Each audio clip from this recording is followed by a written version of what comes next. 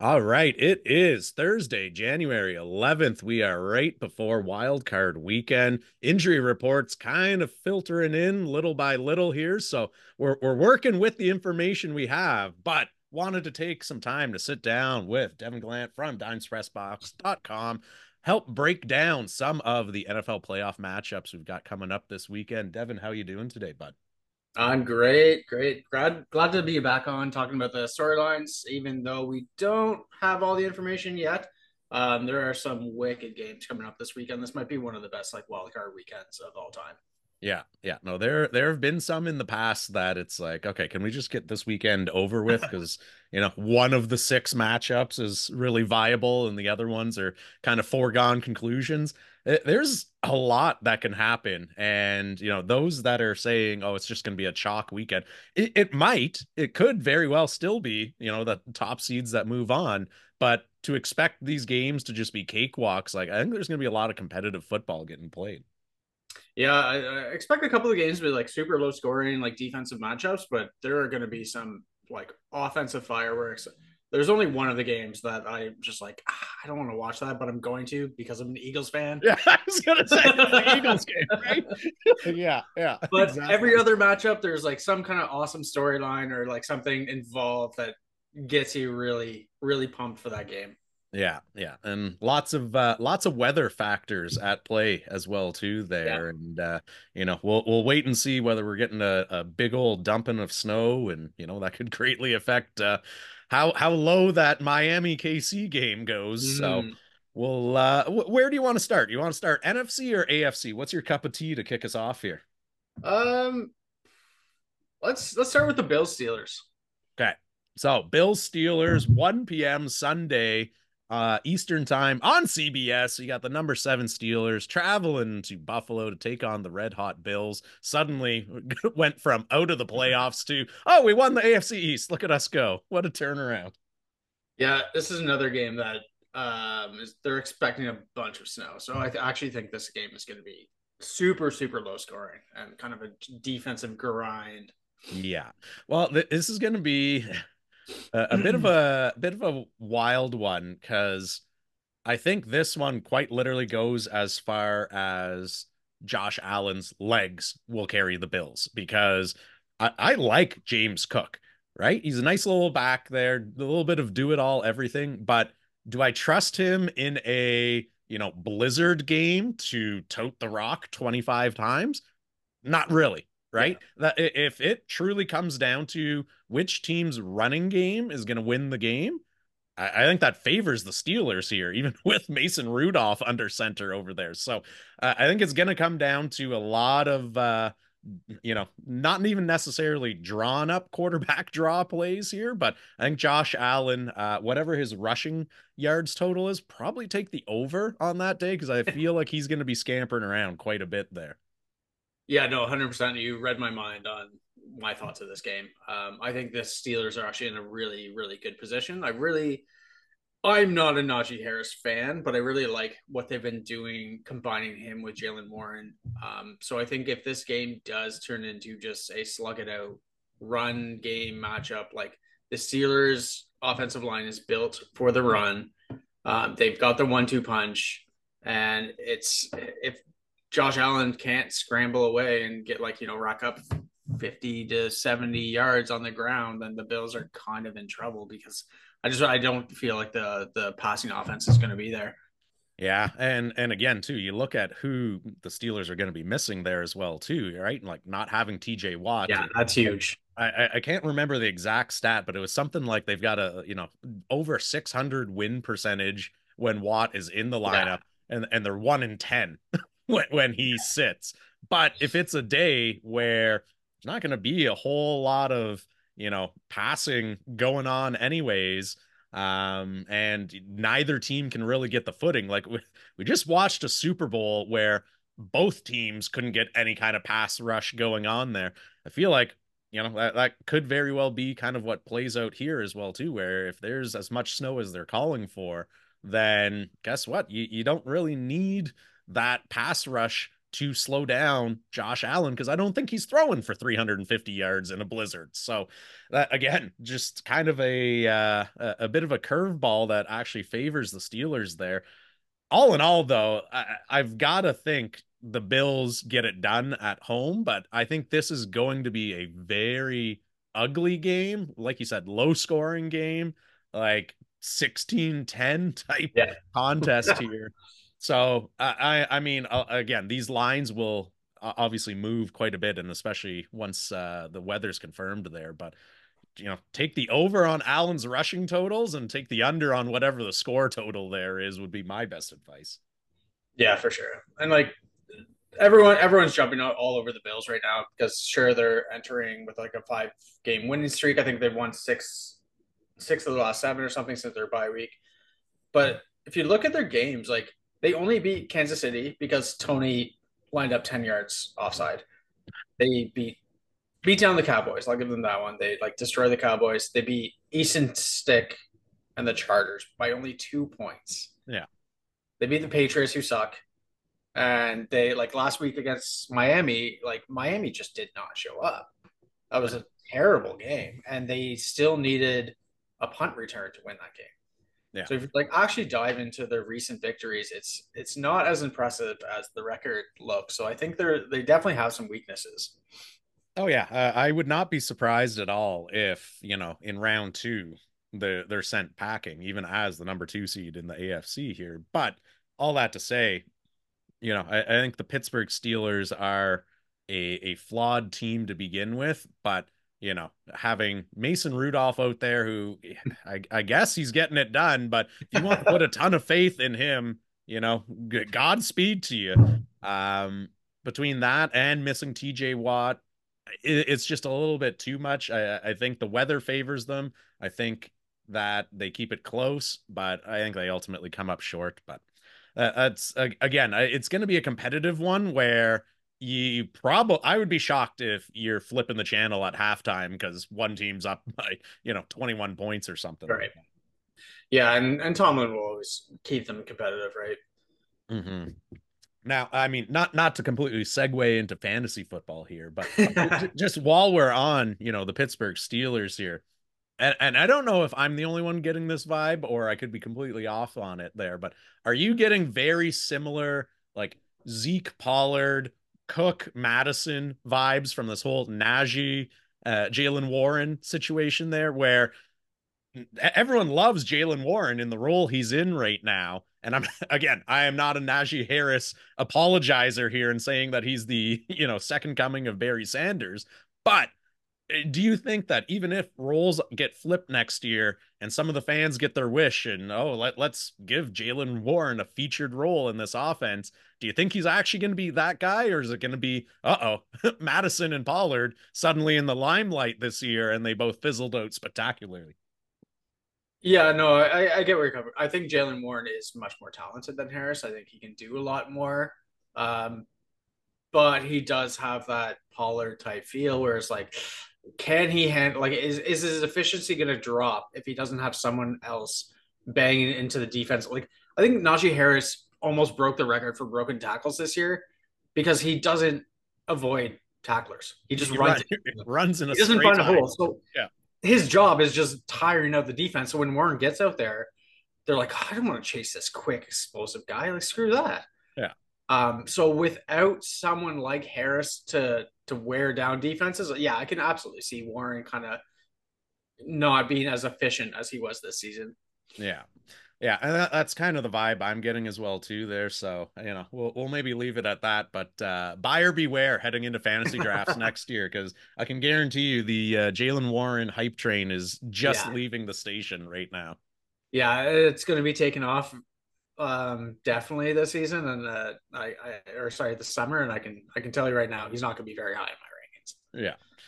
All right. Well, we might as well keep in the AFC here. And speaking of places that might see a big old dumping of snow or at least really cold temperatures, Miami traveling to Kansas City. So if you were expecting a offensive track meet there, again, this one might be on the lower side of the scoring totals. If the weather does actually hold up, which it's forecasted for right now. So this one actually goes on Saturday night at 8:15.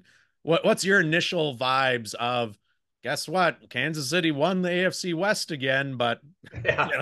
you know, is that Cool. more so because of what they did or in spite of what the rest of the AFC West did?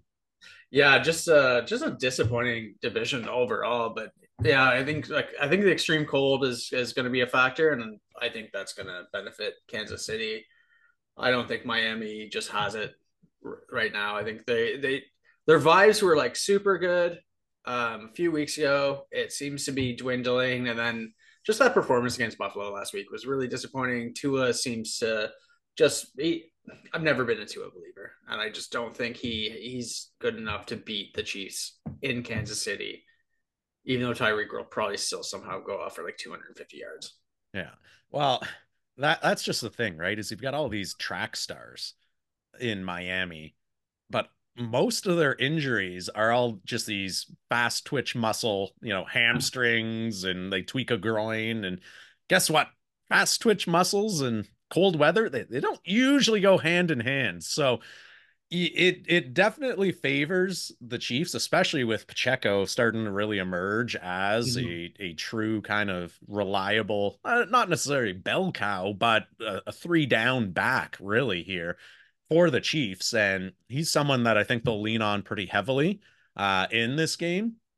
But I think Miami has just, it seems like every week for the past 4 weeks, they've lost one to two key players Yeah. on one side of the ball or the other, right? And I think it's just been death by a thousand paper cuts here where, okay, we can survive losing Javon Holland for a couple of games. And then all of a sudden down goes Jalen Phillips, and then down goes Chubb. And now Mostert and Hill are kind of carrying injury designations into the weekend. And I'm sure they'll both suit up. How effective are they going to be? I have no idea, right? Like they'll have that question. I can almost guarantee you when they release the final injury reports, it'll be, yep, they're questionable to play. They'll be in uniform. They'll go out there. Are they 90%? Are they 60%? Right? Like these are things that are going to have outsized outcomes on the game. And at the end of the day, I actually really, really liked Miami. It's probably like 2/3 of the way through the season. Everyone was on the Baltimore train and all that. I actually really liked how Miami's season was shaping up. And then it was just injury, injury, injury, injury. And it just seems to be a little bit too much to overcome. And, thank God for all the wins they stacked up at the beginning of the year because Mhm. they suddenly became much tougher to come by in the second half. Yeah, I mean, like when Phillips went down, I was like, well, they're done. Like their defense is already questionable. Phillips is super underrated. But then they actually like came back and they put together a good defense. But like that combo of Jalen Ramsey and Xavier Howard are always dinged up, and then losing Bradley Chubb is just too devastating. Like I just don't see that their defense is going to be able to keep up with Kansas City. It's just asking too much for a team like you said they were looking really good. They were in a great position, but it's just asking too much this weekend. Yeah, they've kind of stumbled into the playoffs here. And Yeah. you know what? If you were to tell, a Miami Dolphins fan that, hey, you know what, over the next 3 to 5 years, you're going to be in the thick of it. You're going to be contending for AFC East titles. Like, I think they would take that. But how this season has played out, especially with how it started for them, you can't blame them for probably feeling a little bit disappointed Mm-hmm. with how it's going to end. But it's also a situation where you kind of got to see the forest for the trees here. And, I don't think that sweeping change is really needed with this team in the offseason. They just need to get healthy, is really what it boils down to. Yeah, I agree. I think they're on the right track. I mean, like I said, I'm not a huge believer into it, but Mike McDaniel's is built this offense around what Tua can do. Yeah. I think if he had a better quarterback, this offense would open up even more. But he has what he has, and he built a good offense. So yeah, they don't need to blow up anything. They don't need to make any crazy changes. They're still going to be in the thick of it. They just need to get healthy. Yeah. So are we both going Bills and both going Chiefs then through the first two here? Or? No, sir. I'm going Steelers. Oh my God, you're zagging. You didn't actually slide that into the conversation in the last time. There, you're just gonna leave that dangling in the ether, apparently. I just thought we were gonna circle back and do our picks later. But yeah, I Okay, got the well there Steelers. you go. All right, you're going Steelers. I'll take Bills. I hate to pick them, but I'll take the Chiefs over the Yeah, Dolphins. I think I got the Chiefs as well. Okay, all right. So we're not in lockstep like I thought we were here, but we'll finish off the AFC. You got the Cleveland Browns at the Houston Texans, Ooh, which before ooh. we even get into the game itself, for those who haven't heard the off-field drama, it's literally playing out like what was the soap opera or Dallas, I think it was there, where it was just all the infighting with the families. And anyways, it was a show in the like 70s or 80s. What are you talking You about? clearly haven't heard the news either yet. So the son of the owner of the Texans has petitioned the court to try and get his mother deemed medically incompetent so that he can take over the team. And now there's all these countersuits going on. And oh yeah, that's what's dominating the Houston headlines right now is there's a power, not hey, we finally made the playoffs again. CJ Stroud took us to the promised land. Look at all the good things. No, it's let's fight for control, like succession style here over who's going to run this organization. So for the first time since I can remember, Houston becomes a relevant, actually decent team, and now they're just going to blow it up from an ownership perspective. Apparently. So What yeah, the hell? there's some fun and games surrounding this. So while most people should be talking about the actual matchup, yeah, there's some off-field drama going on there that's stolen a little bit of shine from this game, especially considering it's being hosted in Houston as well too. Right? That is so wacky. Like, come on, guys, just celebrate what you've done. Yeah. This is the Deshaun Watson Bowl. Celebrate the fact that Joe Flacco is coming to town from the couch to the fifth, playoffs. fifth string quarterback Joe Flacco, Uh, not Deshaun Watson, is going to lead the Browns versus the Texans, just like everyone predicted. Yeah, that Browns fan that has that jacket that everyone's seen at this point, where it lists all the Browns quarterbacks over the Yeah, years since like Tim Couch on the yeah. back there. Like, he's got to be onto the sleeves by now, right? Oh Like yeah. the amount of quarterbacks that they've been through over the last year and a half between the suspension and the injuries, and oh my God, it's I'm really impressed by the job that Stefanski has done to keep Right. this thing on the rails, given the amount of uncertainty under center that they have seen over the 2023 season here. Yeah, it's really impressive that Stefanski can coach both the Vikings and the Browns. Yeah, exactly. Yeah. But yeah, no, this matchup is so awesome. I love I think we did a bunch of podcasts last summer where I just raved about D'Amico Ryans. I think he's just a stupendous coach, and Slowick as the offensive coordinator, like holy crap! People are talking about throwing $15 million a year at Ben Johnson. Like you should be looking at Slowick. That offense is just taking off under his leadership. Yeah.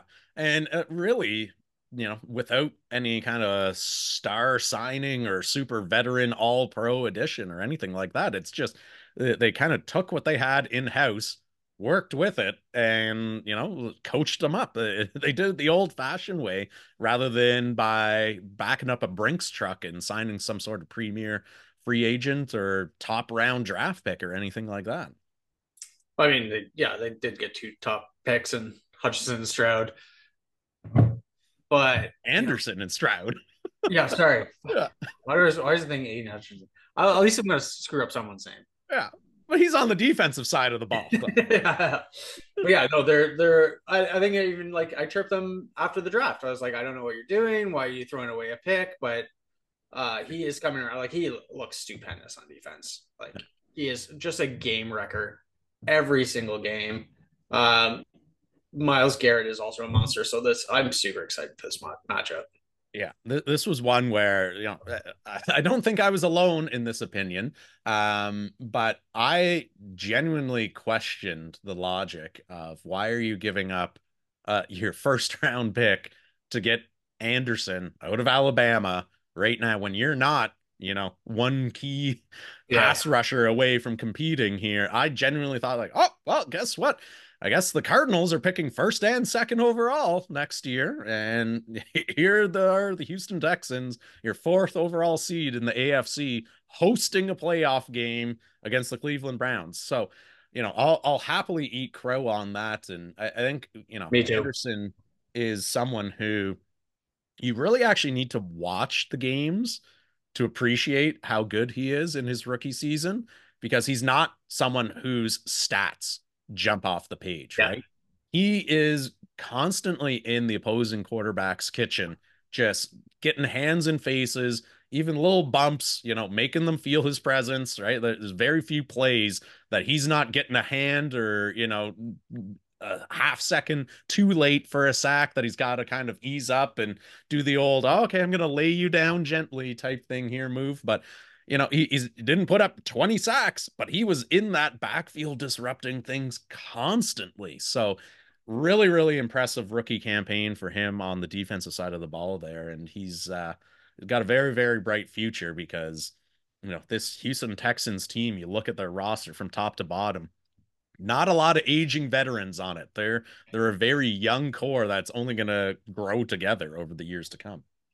Yeah, I mean, Will Anderson, like, just not enough. Like you phrase it perfectly. It's you got to watch him, and you'll be like, oh, okay. Like he affects every single play. His rushing grade was way better than I expected it to be in his rookie season. Like, he actually defended the rush really or the run game really well. He's the 20th on PFF. He's the 20th ranked edge defender in Yeah. his rookie season, which is super impressive. He started off slow, so that probably affected. Like he's going to be a top five edge defender next year. Oh yeah, he's got room to grow, and he's got the frame, and he's got the right defensive scheme to really take advantage of the talent that he has. So I think it's going to be an interesting matchup. I think had, maybe Tank Dell not gone down for the season, had Houston gotten a little bit more out of their running game this season, I would feel better about them. I think it's going to end up being, guess what? The Joe Flacco show kind of rolls on for at least one more week. And not that he's going to light the world on fire, but I'm a huge believer in that, Cleveland Browns defense. And I think they kind of give CJ Stroud some fits in his first taste of playoff action here. Yeah, I disagree. I think Texans take this game. Oh, there you go. You're zagging Yeah. again. I do. I really believe in them. I like what Cleveland's doing, but you know, Flacco's going to throw two, three picks this game. It's going to happen. I just don't. I don't trust that he's going to sustain that offense that he's been putting out for the last like whatever 3, 4 weeks. Like he's going to hit the wall eventually. I don't think he's going to be able to move on and play Baltimore, which would be another incredible story if Yeah. they do play Baltimore next weekend. Um, I just see the Texans like Stroud just impressed me so much last week when he was playing basically for their playoff lives against the Colts. His stats were just insanely good, and it was a do or die game. He stepped up already. I think he can do it again, and I think he's gonna. Yeah, I think he's gonna be able to take down this really good Browns team. Yeah. I just see it being a smothering defense where, you know what? Here's a really well coached unit. Here is one of the league's top defensive, lines that's just going to make it a very, very long day for an NFL rookie quarterback. And I think CJ Stroud's got a very, very bright future ahead of him. I think the Houston Texans have a very, very bright future ahead of him, especially with how the Jags seem to be imploding. Tennessee fired Vrabel for God knows what reason, right? Oh, Like I think you could see the Texans start rattling off some strings of AFC South championships here, yeah. but at the end of the day, I think they're a year away from making some playoff noise. So I'm going to go with the more veteran heavy team here and think that Cleveland gets it done. And I don't even necessarily know if it's going to be a particularly close game. I'm even going to go Cleveland by 10 plus here. Whoa. Yeah, there we Uh, go. So let's roll over to the NFC. We're gonna save the Eagles for last. We'll save all the pent up energy for the finale of the episode here. But we're gonna get to that game. I'm gonna be like Joe Flacco on the sideline, just take a nap. Yeah, exactly. So let's start off with our favorite team to talk about here, the Dallas Cowboys hosting the Green Bay Packers in the Mike McCarthy Bowl here. Yes. So taking on his former squad Sunday 4:30 p.m. Um, I mean, I would love to say that the Packers roll in there and get it done. I don't think it happens, but the weirdest stat I came across is the Packers are 9-1 against the Cowboys in their last 10 matchups. Yeah, I mean, I guess it's so funny to me. Like McCarthy getting hired by the Cowboys was just because the Packers used to always beat the Cowboys in the playoffs, and Jerry Jones was like, oh, the one thing I don't have is Mike McCarthy, and then so we went out and got Mike McCarthy, and now they just kind of always suck in the playoffs. And the Packers, they shocked me being a playoff team this year. So I think they're in real tough in this game. I really want to be like, just go against you, just be the contrarian and make an argument for the Packers. I love their young wide receivers, but as long as Joe Barry is the defensive coordinator there, I just don't believe in them. Yeah. Well, that's just it. It all depends on what week you catch a Joe Barry defense on, because Yeah. sometimes they've got their lives together, and then the next 2 weeks they can't stop a nosebleed. So which of those cyclical journeys, what end of the spectrum are we going to see on Sunday there? I have no idea, but I kind of view the Packers as same boat as the Texans. Nice story, young core, lots of offensive weapons there, but probably still a year away from making some noise in the playoffs, right? I Yeah. think the biggest thing to me that stands out that is still missing with this team, other than a competent, defensive coordinator, is I, I still don't know ultimately what identity they're trying to carve out, right? You've got Aaron Jones, you've got Dylan.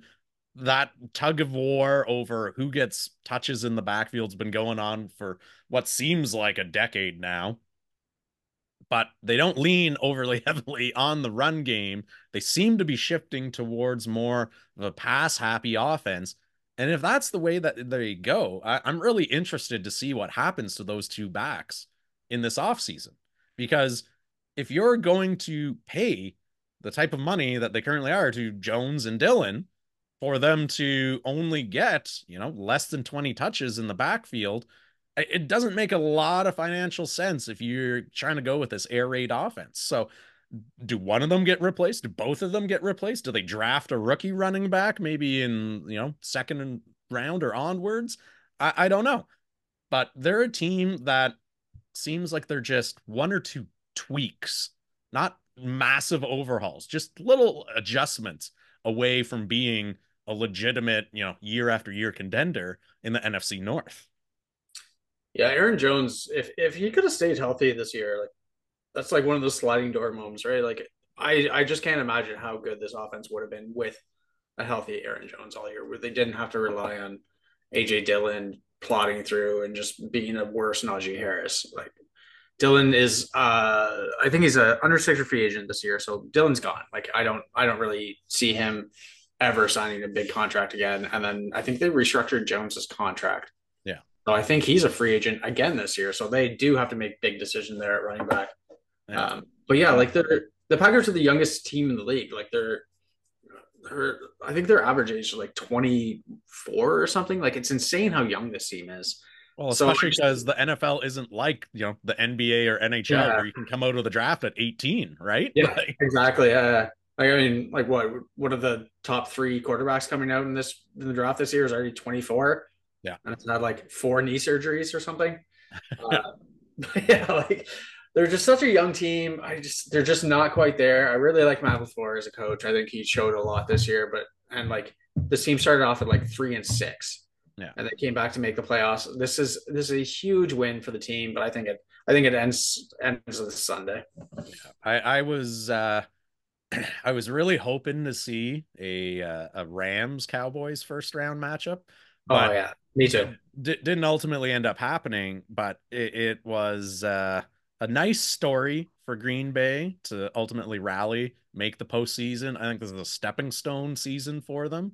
Yeah. And like you say, there's some real questions they've got to answer at the running back position in particular this offseason. So I'm really intrigued to see what direction they go. Like it could end up being, now that Love has kind of a full season under his belt, maybe now is the time to introduce some new blood in the backfield there because they kind of didn't want to leave him out to dry in his first real crack as a starter, with a rookie running back who struggles in pass protection or something like that.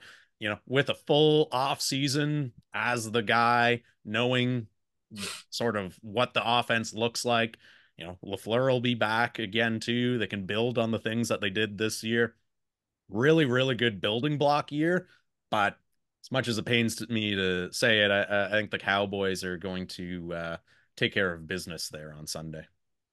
Yeah. Unfortunately, I gotta say, I completely agree. I think CeeDee Lamb is gonna probably top 200 yards. Yeah, yeah. Like I don't. There's no one on the Packers that are gonna shut him down. No. Well, I mean, you want to talk about big off-season, question marks. Jair Alexander, who's Yeah. appointing himself captain and Yeah. making wild decisions, getting suspended by the team, kind of speaking out against the coaching staff. Like, there's another big one because he's got a lot of money tied up in his contract right there. So is he someone that they maybe eat some dead cap on to move on from? Is he back? Like, there's going to be some restructuring and changing of the guard as far as, could Dillon, could Jones, could Alexander all be gone next season? And if so, this is a team that's only even going to get even younger. But at the end of the day, might actually end up having quite a bit of cap space depending on how they kind of structure these maneuvers to go out there and replace them and maybe build up that offensive line a little bit more as well too. Yeah. That Jair Alexander situation was just so weird. Like, I just don't really understand what happened. I'm And then I'm from here. I used to live here. Therefore, I am a captain now, despite the fact that I was not chosen as one. Here we go, boys. Like it's the season of players going rogue, right? You've got yeah. Jair Alexander just walking out for a coin toss here. Then you got Jameis Winston being like, nah, whatever Yeah. victory formation you want here, we're gonna overrule Dennis Allen. So it's I don't know if you want to call it player empowerment or loose cannons or what, but there were some interesting decisions made down the stretch by some players. Oh, that was so funny. And, like Jamal Williams, yeah, sure, you led the league in touchdowns last year, and they're like, "Well, you didn't have one this year, so we better get you one, I guess." Like, Yeah. what are you doing? What is that logic, right? Like anyway. Jameis Winston. Yeah, yeah. Anyways, Also, I just love that's the last moment for Arthur Smith in the NFL as a head coach. That yeah, picture. yeah. Looking like a kid whose ice cream just fell on the floor there, Yeah. right? Like, Why did you do that to me? That was yeah. so rude. Like, and he just like made such a big scene on the like either punch the guy or don't do anything about it. Like That's you're just like towing the line, like being you just look like such a moron. well, he's the fake tough guy at the bar who's chirping, Yeah. hold me back, Yeah. right? You're not gonna do anything. Whatever, Arthur Smith. Like, get If out of this here. stool wasn't in front of me, I swear to God. Yeah. Good Lord. All right, moving on. We got the Rams traveling to Detroit, where we've got some more off-field drama because the fans were trying to organize a boycott of Stafford jerseys there, and then Stafford's wife was chirping back at them. And anyways, it's the Matthew Stafford Reunion Bowl presented by Ford, probably, I guess would be the sponsor. That sounds appropriate. Yeah, there you go. So Sunday, 8:15, the marquee matchup at night there. I mean, this, I think if you look up and down all the matchups, is A, one of the bigger ones, and B, one of the ones that has the widest range of outcomes. Because you could tell Yeah. me it's a 1 point game that gets decided on a last second field goal. You could tell me the Rams blow at the Lions. You could tell me the Lions blow at the Rams. And I would believe, whatever range of outcomes you kind of present there, because this is two very talented teams who as good as the Lions are, they kind of struggle with consistency. Yeah, the Lions have very much struggled with consistency. Their defense at one point in the season was like, holy crap, like what are the Lions doing with this defense? This is amazing. Where did this come from? And then they kind of also fell off. And Dan Campbell playing his starters for the entire game last week might have cost him Sam Laporta and Yeah. a completely meaningless game. They didn't move in the standings at all. So that he's such a big aspect of their offense of what they run. Hmm. But so that's kind of disappointing to not see him in this playoff game. But I don't know if that's enough to take. I'm so torn on this game, honestly. As I'm talking, I'm flip flopping of who I want to pick. Yeah. Well, it, I, it, I wrote down the Rams like yeah. literally 17 seconds ago, and I think I just talked myself in the lines, but I think I'm going to go with Sean McVay. Yeah. Well, it's what do you believe in? Do you believe in momentum or do you believe in they are who they've proven over the entire course of the season, right? Because that's what it is. The Rams looked like they were dead in the water, 4 or 5 games into the season. They were kind of floating around. Okay, they had some squeak out victories here. Oh, look at Puka looks kind of nice. Kyron looks kind of nice, but Stafford looked like he was one hit away from being put into retirement. But towards the end of the year, like everyone kept saying, like Buffalo's the team no one wants to play. Buffalo doesn't scare me that much.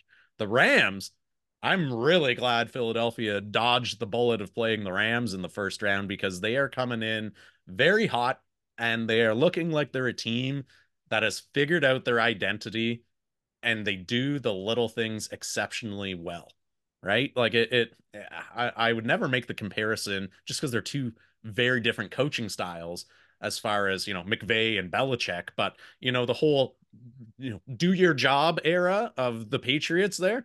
Everyone on this Rams team knows what their role is, and they don't try and do things beyond that role. No one tries to play hero ball on this team.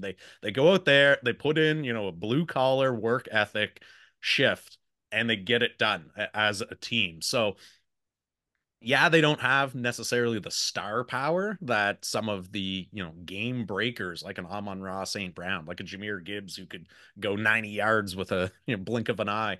Like a lot of those high-end pieces are kind of missing from the Rams roster, but I really like Kyron.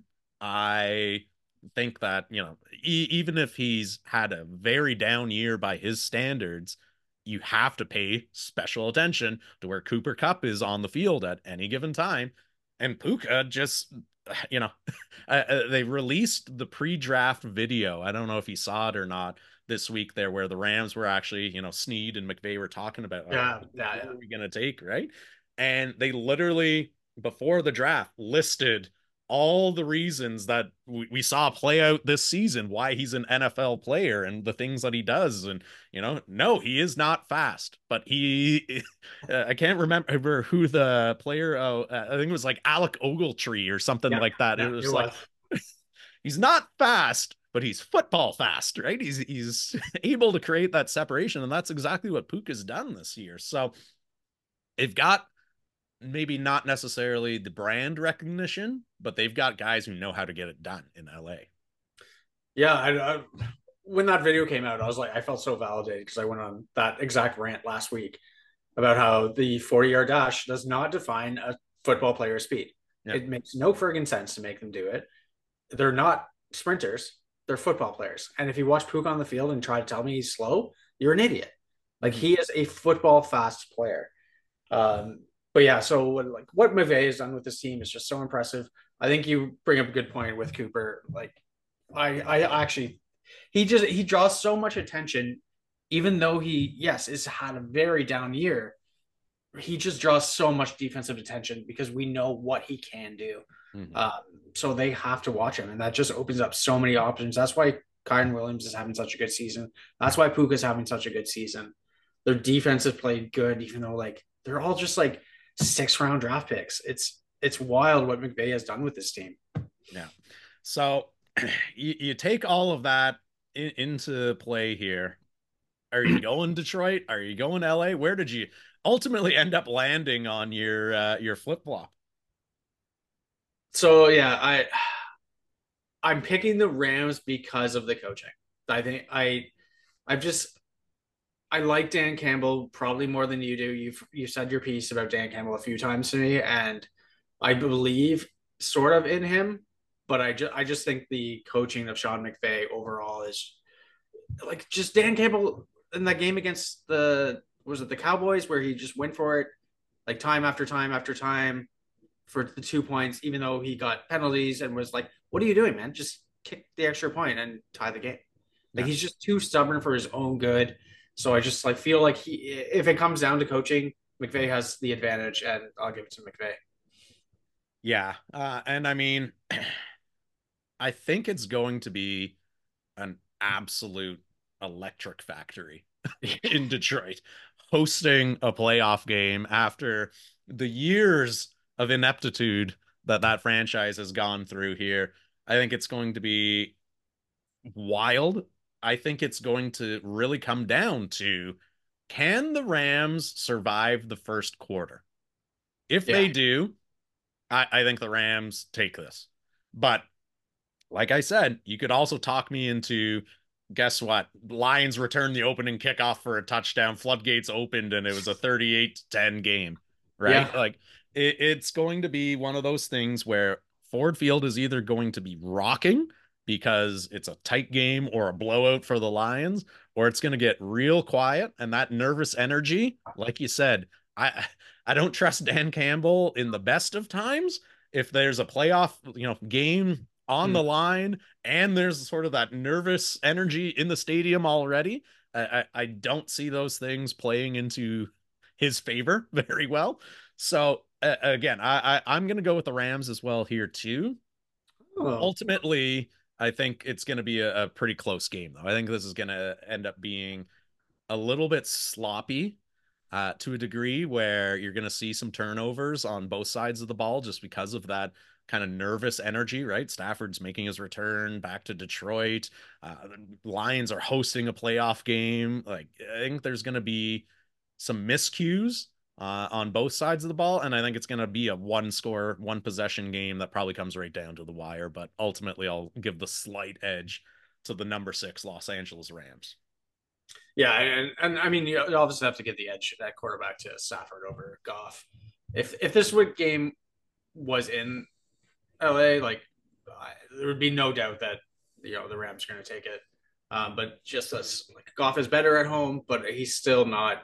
He's not as good as Stafford, even though Stafford is a little bit older. Well, you throw talent aside. If there is anyone who knows what Goff can do and Yeah, cannot do on a football field, it's Sean McVay, yeah, right? So he is going to have that. I think Sean McVay is going to be more involved in defensive meetings this year than he's ever been at any point in his head coaching career. Like he is going to be giving them a blueprint on, like, here's his first reads, here are the things that drove us insane, like here's what flusters him.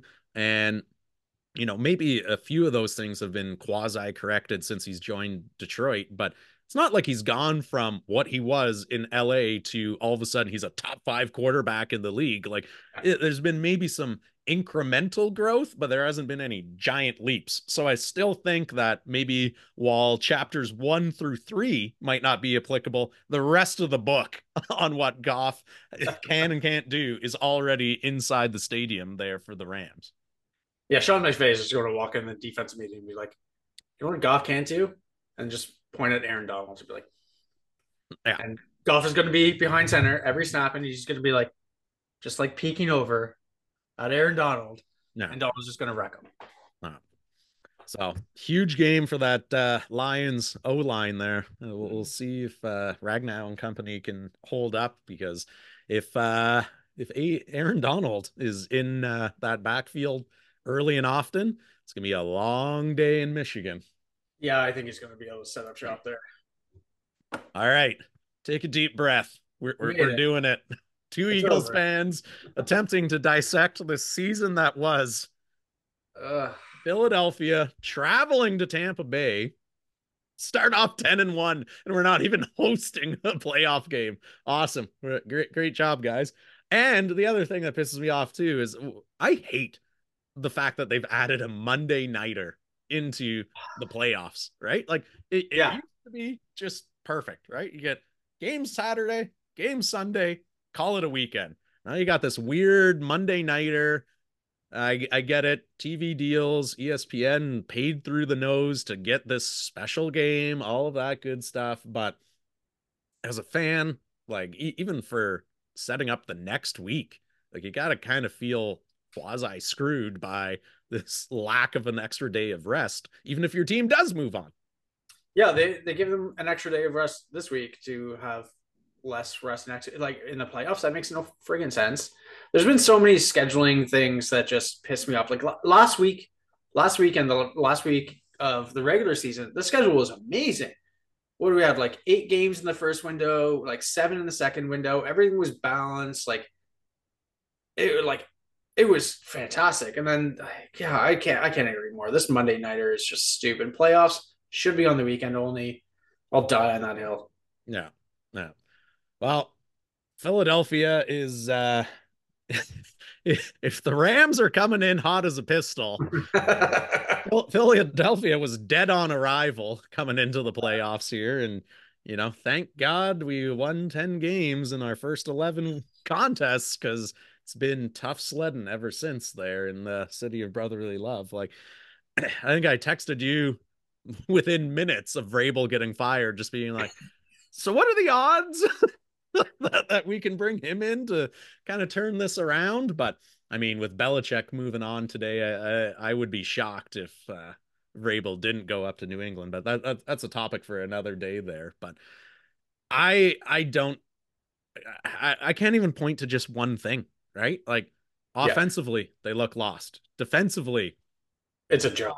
Matt Patricia can't stop a nosebleed, have no identity. You look at the names on the roster, you're like, how are they this bad? Right. So it's clearly scheme. Like Yeah, you can't sit there and tell me that with the players on both sides of the ball here, that this team shouldn't be amongst the league leaders on both offense and defense. Like they just seem to have taken not just one, but like 3 steps back in every regard, every facet of the game from what they were last year when they went to the Super Bowl. yeah. I guess it turns out if your plan is to go into the season with your entire defensive backfield being in their 30s, it's not going to work out. Yeah. It's been really bad. I mean, even Jalen Carter and Jordan Davis on the defensive line, who I've raved and raved and raved and raved about. They didn't play this much in college, so you can really see it in their play now. Like they are wearing down. They were in college. They were playing like 30-35% of the snaps. Now we have a longer season. We're asking them to play more snaps, and they're just you can see it. Their explosiveness is gone. Like they're clearly ready for the off season. Yeah. So the defense is just it's not there. Offensively, it has been just a joke. Like there's no movement along the offensive line. There's no creativity. They just go back and run the same play, run a tight end screen every fourth play. Like they can figure it out. Yeah. Run something different. Like there's no, like you're doing kind of your only trick play, like anything different is off the tush push, and that's your only fucking successful play. Like Yeah. you have to do something different. Yeah. Well, there you go. You made the whole episode without swearing. We bring up the Eagles and you're dropping F bombs already. I was purposely trying not to swear this episode, and then we got to the Eagles, and like, damn it, I can't help it. Like, it's just been like, Yeah. Matt Patricia is our friggin' defensive coordinator. Like, come on. Yeah. Yeah. Yeah. Good old laminated sheet with a pencil behind the ear. Yeah. Patricia over here. My It's favorite. oh my God. It's frustrating. I was really, really hoping to send Jason Kelsey off with a championship, right? Yeah. So I think that's kind of, as an Eagles fan, I've gotten used to having my heart ripped out. So losing the Super Bowl wasn't exactly a huge shock. It was more so just like, for everything that Jason's done for that city and that team and Yeah. that franchise, like I would have loved for him instead of his idiot brother to have won the Super Bowl last season and retired rather than running Yeah. it back. And now what? Like what's realistically our best case scenario? Like we beat the Bucks and then we have to go up against the Niners. Like, It, well, I guess if the Rams can do us a favor, yeah, and and but we get then the we got Cowboys. and then we get to go to Dallas, right? Which listen, we can beat Dallas on any given Sunday, but history has shown that I think it's like the last 10 seasons, they essentially just split, other than like Yeah, the complete rebuild years where they win like 3 games. Philadelphia beats Dallas in Philadelphia. Dallas beats Philadelphia in Dallas. So traveling to Jerry World doesn't thrill me. Neither does traveling out to the West Coast to play the Niners again, who, you know, Philadelphia has not been the same since that Niners game. yeah, And, you know, I on the one hand, like I get it. Do your victory lap. You kind of had a lot of pent up frustration about how things ended and getting your teeth kicked in the playoffs last year. So you guys had to live with that for a year. But this whole we've exposed the Eagles, we showed what the playbook is to beat them. Da da da da. It's like, well, now I don't know if you've necessarily shown any kind of blueprint here. I think most of the Eagles' troubles are self-inflicted, is what it kind of comes down to. So I'm a little tired of that narrative, but I'll give them their props as far as things haven't been the same since that beatdown against San Francisco. So if you want to say that the Niners, orchestrated some sort of mastermind blueprint as to how to beat the Eagles that everyone else has since copied and put into effect, go nuts. But I'm of the mind that most of it's actually between our own 6 inches between either of our ears there. We're just shooting ourselves in the foot 90% of the time. yeah. And the Jets showed it in what was that week 6 when the Jets shut them their offensive down completely. Like yeah, the Niners beat the crap out of us, so there's no debating that. But you know, it's just yeah, it's been all downhill. It was a gauntlet of a season schedule. Um, they looked good in games I thought they would not look good in, but then it just all went downhill, and they finished off so poorly. And now we're gonna enter against like a really surprising Bucks team with a super banged up roster. Like Yeah. the injury reports are going to be key for this game. Yeah. Well, that's just it. Like, if we actually focus on the game itself rather than just carving up the Eagles, I was which, trying to steer it back towards there. yeah, which we could spend another hour and a half on there. Yeah. Um, I think Philadelphia, as down on them as we've been, gets it done just because of the fact that, you know what? Tampa Bay is going to be a hurting unit. Nothing that they've really even done this season. Like I think that they've maximized every inch of potential out of this roster, and they've kind of bumped their head against the ceiling, right? Like if you had Yeah. a told a Bucks fan at the beginning of the year, especially back when it was like, oh yeah, Kyle Trask is going to be the starter, that they were going to win the division, host a playoff game, I think even most Bucks fans would have laughed you out of the room. So they have very much exceeded expectations this year. If they go out and win a round, again, this isn't so much as well done, Tampa Bay, you deserved it. It would be more so now we're going to have a full offseason of the Philadelphia media dissecting the greatest collapse in Eagles history, right? Because if you tell me you start 10-1 and then you're a first round exit to the Bucks and your last couple of weeks you're losing to the Cardinals on last second plays, like that's up there amongst the greatest collapses after a really promising start. Yeah. Yeah. I mean, like you phrase it perfectly. Like the Bucks just blew every expectation out of the water. Like they should not be here. That roster is super flawed, but they do have like it's weird. They have the same defense that won them the Super Bowl. Like what is that? 3 years ago, 4 years ago. Yeah. Like, they haven't changed their defense at all. They still have the same coordinator. They still have a lot of the same players. So they have defensive experience there. But like I just can't I can't believe that Baker Mayfield's going to be able to get it done in a playoff game. Yeah. Well, I think it's going to be very similar to when Baker kind of led Cleveland to the playoffs there, where he's going to go out there, he's going to play, but he is, you know, one hard hit away from seeing his shoulder explode off of his body at this point. Like he's which is just the most ironic thing ever that Cleveland chose this guy who will literally put his career on the line every game to make sure he's out there and playing in this, lunch pail mentality that kind of embodies what Cleveland is. And they decided to, we're going to move on for pretty boy Deshaun Watson. But Yeah, anyways, so I think he's going to play, but you know what? Mike Evans in the red zone. Yeah, he scares me. Chris he'll probably get two Godwin. touchdowns. Yeah, Rashad White again, nice little piece there, but does he terrify me? Not really, which is No. probably an indication that he's going to put up 2 touchdowns and 150 yards just because I said that now. So, um, they just don't have anything that's really keeping me up at night.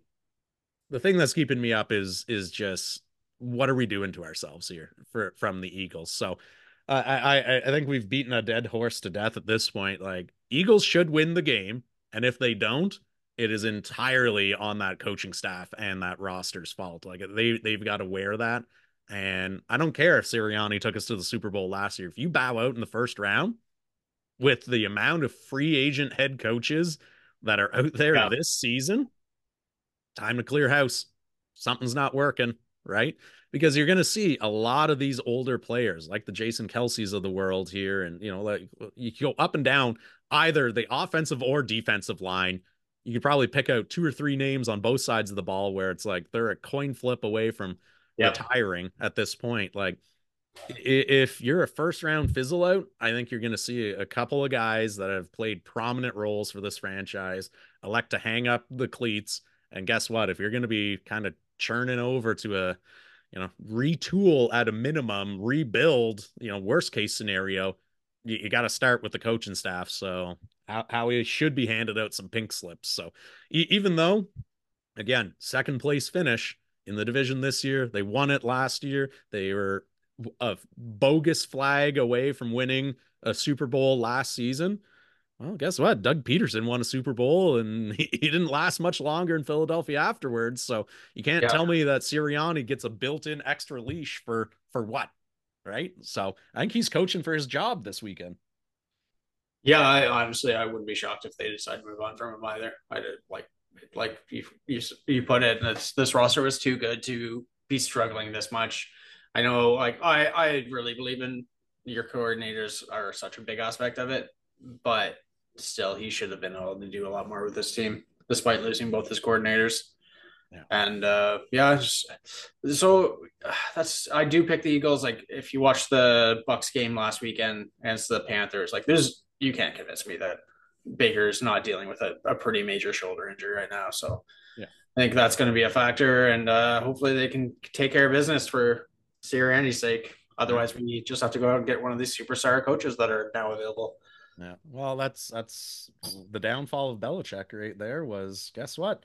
His coordinators kept getting poached. And if you Yeah, replace them with people who either aren't good at their jobs or are your sons, yeah, it's ultimately going to be your undoing at some point. Like right. offensive and defensive coordinators aren't just babysitters out there, and the head coach runs everything. Like Mm-hmm. I think a lot of casual football fans really underestimate the role that those two positions play on a football team and what a huge impact they have on your overall season. So the fact that we've been oscillating between multiple defensive coordinators this year, we've had to Yep. address in several, press conferences, like who is playing or calling defensive plays this weekend, right? Like that goes to show you the level of dysfunction that's going on in that building right now. And, I think it's hopefully going to be an Eagles win. And for our sake, a fairly convincing one, just so that they can, build the hope up that maybe we can go on a run and maybe we will upset some people and then we'll have a similar conversation for the divisional round of the playoffs.